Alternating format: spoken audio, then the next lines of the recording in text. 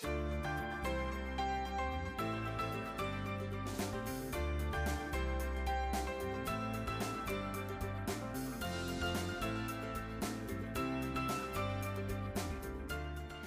and welcome to Freedom Fighters Code Gray. This is a show where we discuss human trafficking. We often think about human trafficking as something that happened in the past, as something that happens in other countries and other places, not something that happens in our own backyard. But in fact, the city of Barrie has doubled the national trafficking rate. And we know that children as young as 12 years old are being targeted and recruited into exploitation here in our communities. So today, I'm really excited to have on the show Debbie Pond, who is the director and chair of the board for You Are Home Awareness and Support Services. Welcome, Debbie. My pleasure. So Debbie, could you just share for us, what is human trafficking? You know, some of our viewers might be thinking, oh, I saw the movie Taken, I've seen Pretty Woman. Can you just break it down for us? What is human trafficking? Is it like any of those things? Is it something completely different? Human trafficking is not like Taken or Pretty Woman. It may have some elements in the movies that relate, but really it's when a person or a group of people will exploit, they'll manipulate, and they'll control a person. So everything that they do is controlled by that trafficker. And how they do it is through exploitation, through threats, violence, that sort of thing. So, and it's for usually sexual services or for forced labor. So we see that often across the country. The most common form that we see here in Canada is sex trafficking, commercial sexual exploitation, but we also see forced labor as well here in Ontario and across the country. So what is commercial sexual exploitation? What is that type of trafficking? Where does it happen? How does it happen?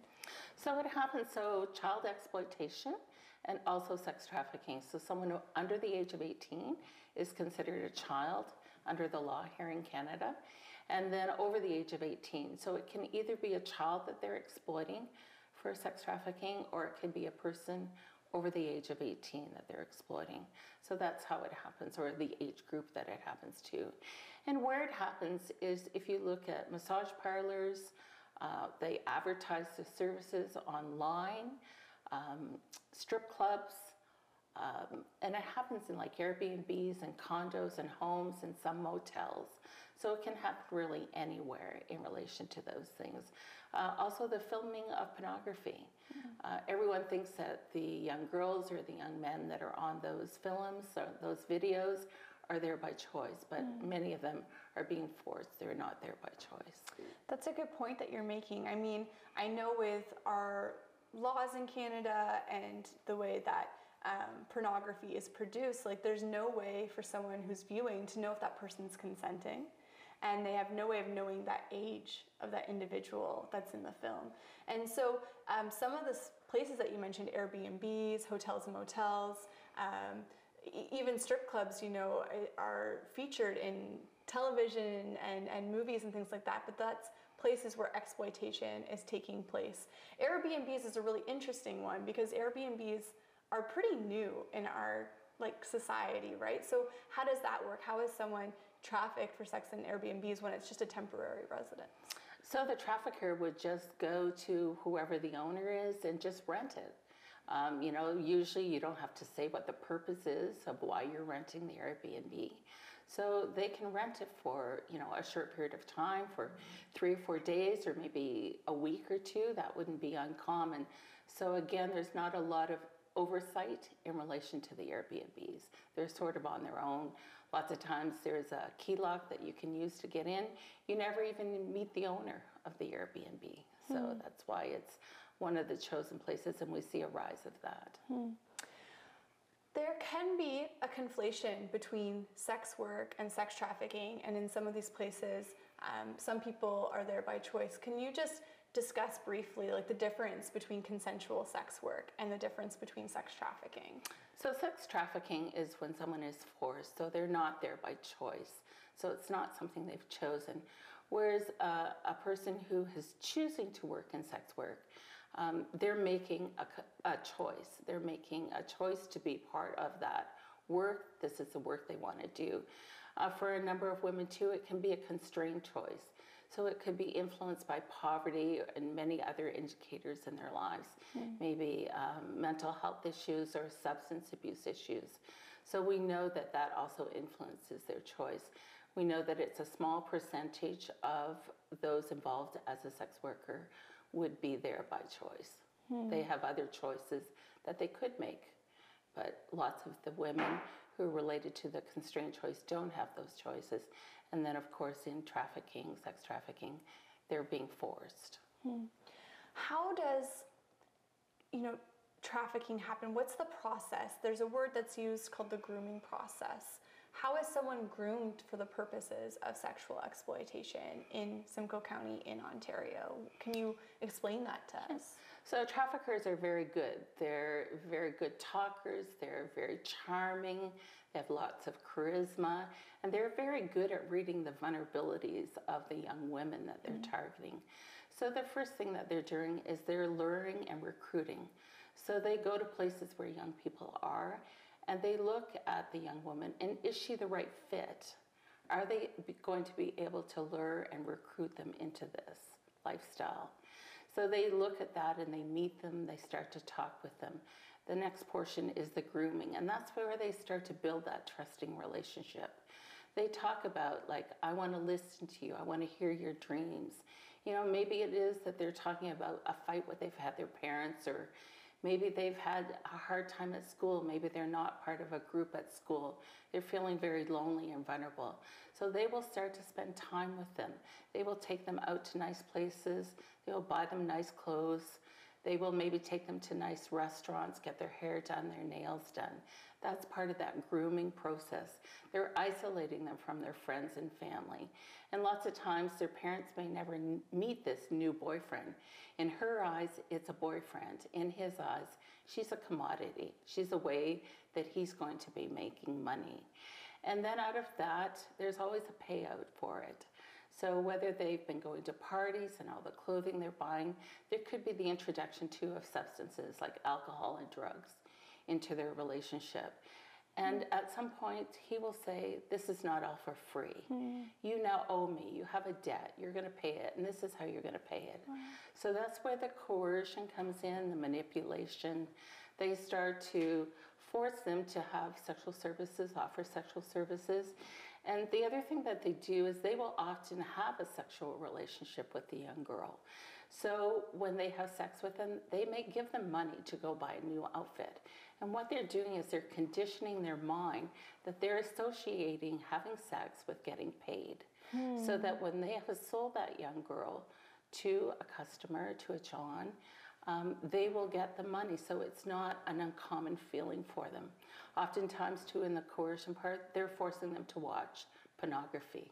That way they're educating them and desensitizing them to the kind of sexual acts that a person may ask them for. So that's part of all the manipulation. The control piece is they're told, how often they're going to eat, what they're going to eat, what they're going to wear, how long they're going to work, how much money they're going to have to make, how many men they may have to see in a day. So they have a quota system. They have rules and regulations that, like if they call, if the trafficker calls and they don't pick up by the second ring, then they owe more money. So even though they may try and get out, they say, okay, if I pay off this debt, I'll leave. They'll never be able to pay off the debt because it just grows and grows because of the way the trafficker manipulates them. And what you're pointing to is these traffickers are expert psychological manipulators, right? They are preying on the needs of individuals, whether that's shelter, clothing, wanting to be loved, providing those things for them, and then exploiting them, right? Giving them things, promising them a life together, and then demanding repayment. When we talk about movies like Taken, or we get these visuals of someone potentially being chained in bondage, we know that's not necessarily how trafficking happens here. Very briefly, could you explain to us why is it so difficult for someone to leave a situation of trafficking after that manipulation process, someone promising these things and taking them away? Why is it so difficult for that youth boy or girl or woman to leave that situation? So there's many barriers to why a person involved in a trafficking situation just can't walk away. One of the things is there's a trauma bond that has really happened between their trafficker and themselves. So they really feel that this is a person they're going to build a life with. They really love this person, even though sometimes it's hard to understand that, but they really care for this person. Even though there may be violence involved in the relationship, but they've also remembered that they've been isolated from their friends and family. So their whole circle now has been the trafficker and those individuals who are part of that trusted circle that the trafficker has built. So that becomes their family. For some of the young girls and women, if they have children, they're told that their children will be taken away from them. So that's a huge barrier. Another barrier is they're told that they're the criminals. If you leave, the police are going to arrest you and you're going to go to jail. Mm-hmm. So again, they convince them that agencies and police, you don't want to talk to them because you're going to go to jail. Oftentimes too, when we look at forced labor, they don't understand our culture. They don't know our language. They don't know who to talk to. Mm. So again, those are some of the barriers that we have in relation to leaving any trafficking situation. And in terms of labor, like they may not know from whatever country they've come from that seeking the support of police is a safe thing to do and they won't be reprimanded. And also just on the sex trafficking piece and someone exiting, and you were mentioning a trauma bond, some viewers might be familiar with Stockholm Syndrome. And I read a psychological study that kind of talked about that, right? That bond that's so difficult, even though there's exploitation and abuse and hurt within the context of that relationship. The psychological manipulation these traffickers do make it so difficult for an individual who is in one of these situations to leave. And you mentioned some of the barriers. So viewers, thank you so much for taking the time to listen to our conversation today. Even though we're wrestling with some really difficult subject matter, we're going to take a short break and then we'll be back shortly to continue our discussion on human trafficking.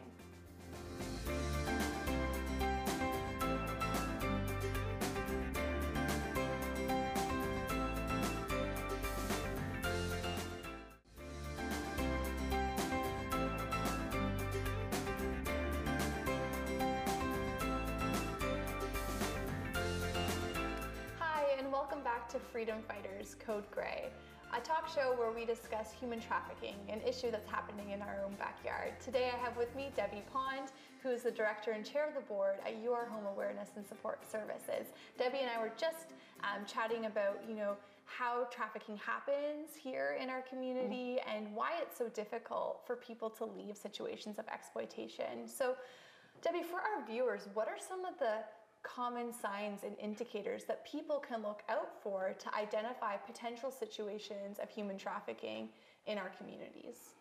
So one of the signs that we see is that young people, especially young people, are on social media a lot. They're on it for extended periods of time. So that is one way we know that they become really vulnerable, is if they're on social media. For parents, some of the clues that you would look for, if your child has new friends that you know nothing about, they've been introduced. They haven't been introduced, I mean. Maybe your child or your young girl has an older boyfriend. Maybe that person has not been introduced and they know about the boyfriend, but they've never been introduced. And they've not even been introduced to her social circle. So that's another indicator. Or if your child is coming home with expensive gifts that you know they've not been able to purchase. Again, maybe they're going out to restaurants and they're hanging out with a different crowd. Maybe you're seeing an increase in alcohol and drug use, some sort of substance abuse. We see that. Oftentimes, they may be missing school. We know of some young girls who actually leave school during a couple periods that they have free, and they will meet up with their trafficker, and they're forced at that point to provide sexual services during school. So they're still going to school. Some of them are still living at home with their families. They haven't totally left their families. Sometimes you'll see and hear the language of the sex industry. So if they talk about the game is a game of sex trafficking. Or if they talk about what a John is, the John is a person who's purchasing sexual services. Or maybe a bottom. The bottom girl is a girl who is trusted most trusted by the trafficker. And it's often talked about that there is a stable. He has a stable or she has a stable of girls that they force into sex trafficking. Again, so sometimes you see the clothing that they're wearing is not really appropriate either for the weather or just not appropriate clothing that they would be wearing for their age. So we often see these things. They're not engaged in their social activities that they're normally involved in. It could be maybe sports or clubs at school or a youth group, but they're no longer, they don't want to interact with the family. They don't want to go on vacation or just normal activities that they're engaged with their family. They're not involved in those some of those things. So there's many indicators, and the part of it is some of these indicators are just normal growing up. As a young person, you're going to exhibit some of these things. So if there's one or two, you may not be concerned, but if you have 5 or 6 of these in relation to, you may think, is this person possibly, is my child possibly being groomed and lured, or are they being trafficked? Yeah, and you mentioned in one of these indicators that clothing could be a potential indicator. Are there other outward, visible indicators that we may see? It could be, a child at home, but maybe a viewer doesn't have kids, or you might be out in the community. What are some other physical, outward indicators of trafficking? So they may seem like they're malnutritious. And we often talk with healthcare professionals about some of the things that they would look for. So they look for, maybe they haven't sought medical care. So if you're looking, you may see that they have bruises in other parts of their body that are covered by the clothing they're wearing, or maybe they've had broken bones that have repaired, but they never sought medical help for it. Some of the other signs we will see are tattoos. It's called branding. So you may see like a barcode on a person, or you may see a crown, or gang-related language or names of traffickers, or could even be a slogan on their body. So those are some of the things. And also in a healthcare setting, when they come in, they will often not be the person giving the information. It will be the person that's with them, and that person might be the trafficker, or it could be the trusted female companion with them. So it could be someone else. They may not have their identification. Most of the time, that identification has been taken from them. So the trafficker or the person that's with the young girl would give that identification. They may seem like they're depressed or sad. They don't often look you in the eye and talk to you. So in a lot of those situations, when we talk with healthcare professionals, we say maybe if you can use whatever your purpose is that day to separate them so that you can talk safely with that young girl, even if it's for 2 or 3 minutes. And again, looking at the language that we would use, she does not probably see herself as being trafficked. So you may ask her questions like, do you get to keep the money that you earn? Are you able to leave at any time? Can you call your friends or your family whenever you want? Those are just a few questions that you can ask her to kind of get a sense of where she is. Is she possibly being trafficked without having the trafficker there? And of course, safety is the number one thing whenever you're talking with somebody who is possibly being trafficked. Her safety and your safety as well.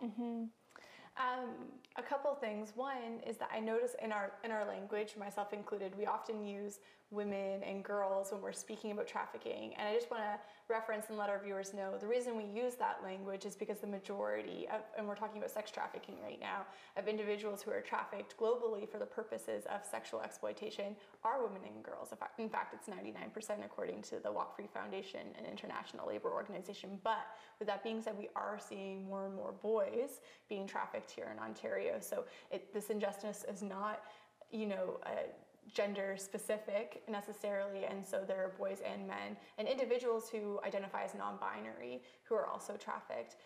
Debbie, you mentioned a couple things about emotion and behavior, right, of an individual you might suspect being trafficked. Can you talk a little bit more about that, some of the behaviors or emotional tendencies? You mentioned maybe not giving eye contact, right, avoiding eye contact, how someone might act that's in a trafficking situation but still at home, or going to school, or going to see a nurse. Yeah, so again, they're being controlled. So they're being told what to do, what to wear, when to eat. So everything about their lives is being controlled by the trafficker. So you'll often see that there is depression that they're dealing with, other mental health issues that they may exhibit, sometimes in relation to increased drug use and substance use. So you may see that more often, especially if they're living at home. You may see them become involved in other kinds of drugs, maybe working into cocaine, some of those other types of drugs that are out there, when maybe before they were only involved with smoking marijuana. So you often see those sort of things.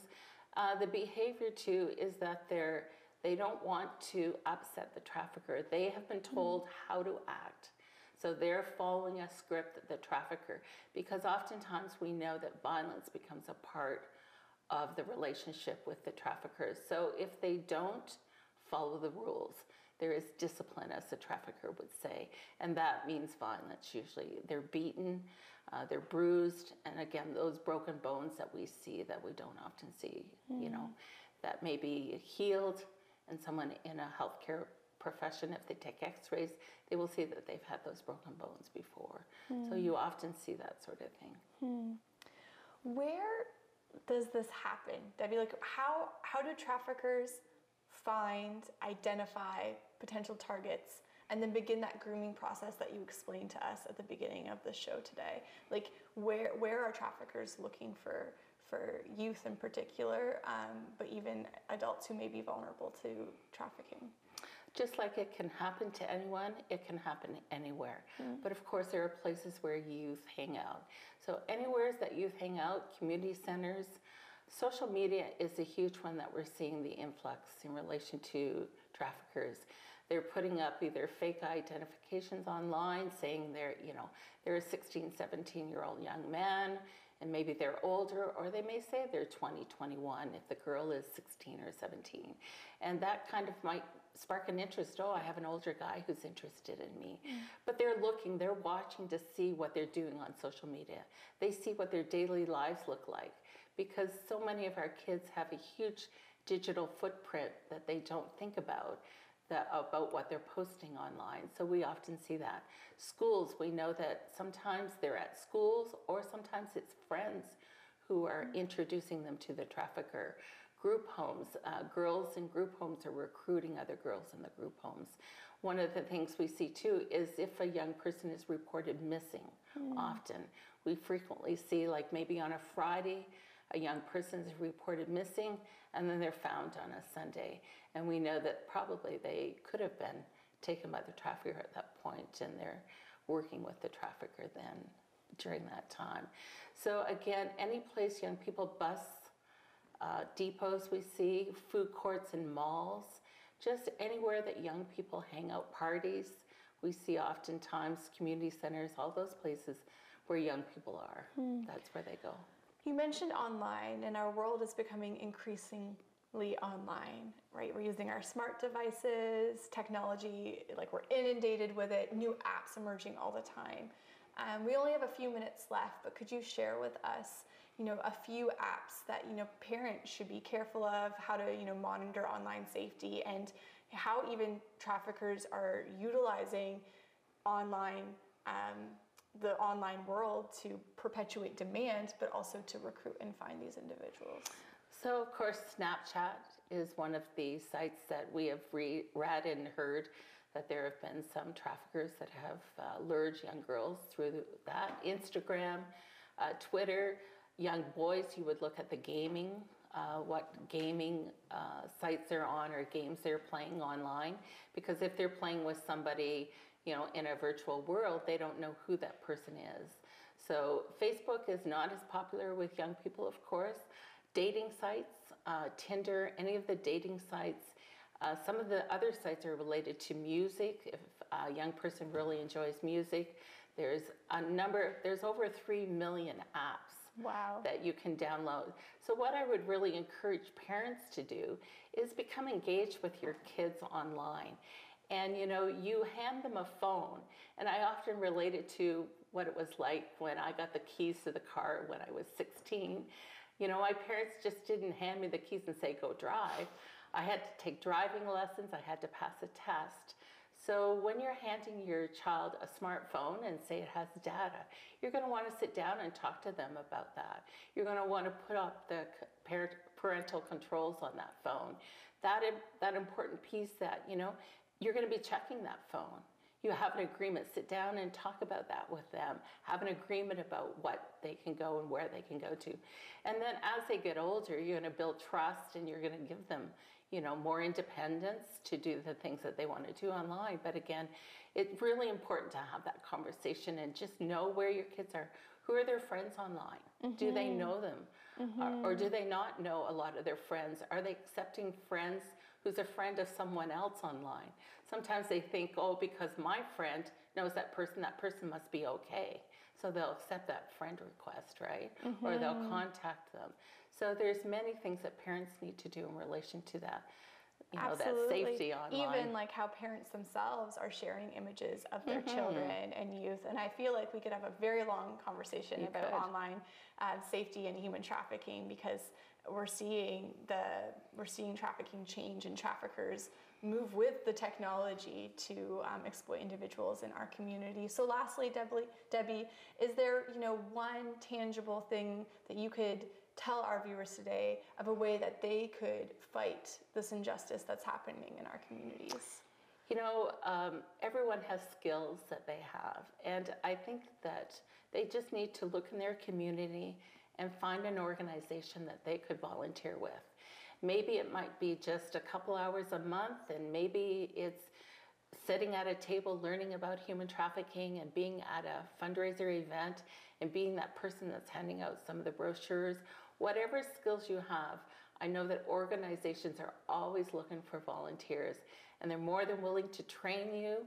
There's free training online about human trafficking, so you can take those courses yourself before you ever even go to an organization. But there are a number of organizations. And if you call the Canadian Centre to End Human Trafficking, if you go on their website, you'll be able to see many of the organizations listed there.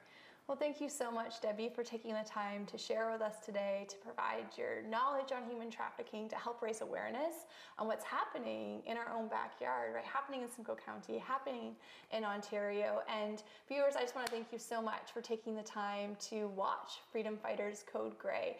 If you know someone that's in a situation of trafficking and is in immediate danger, please call 911.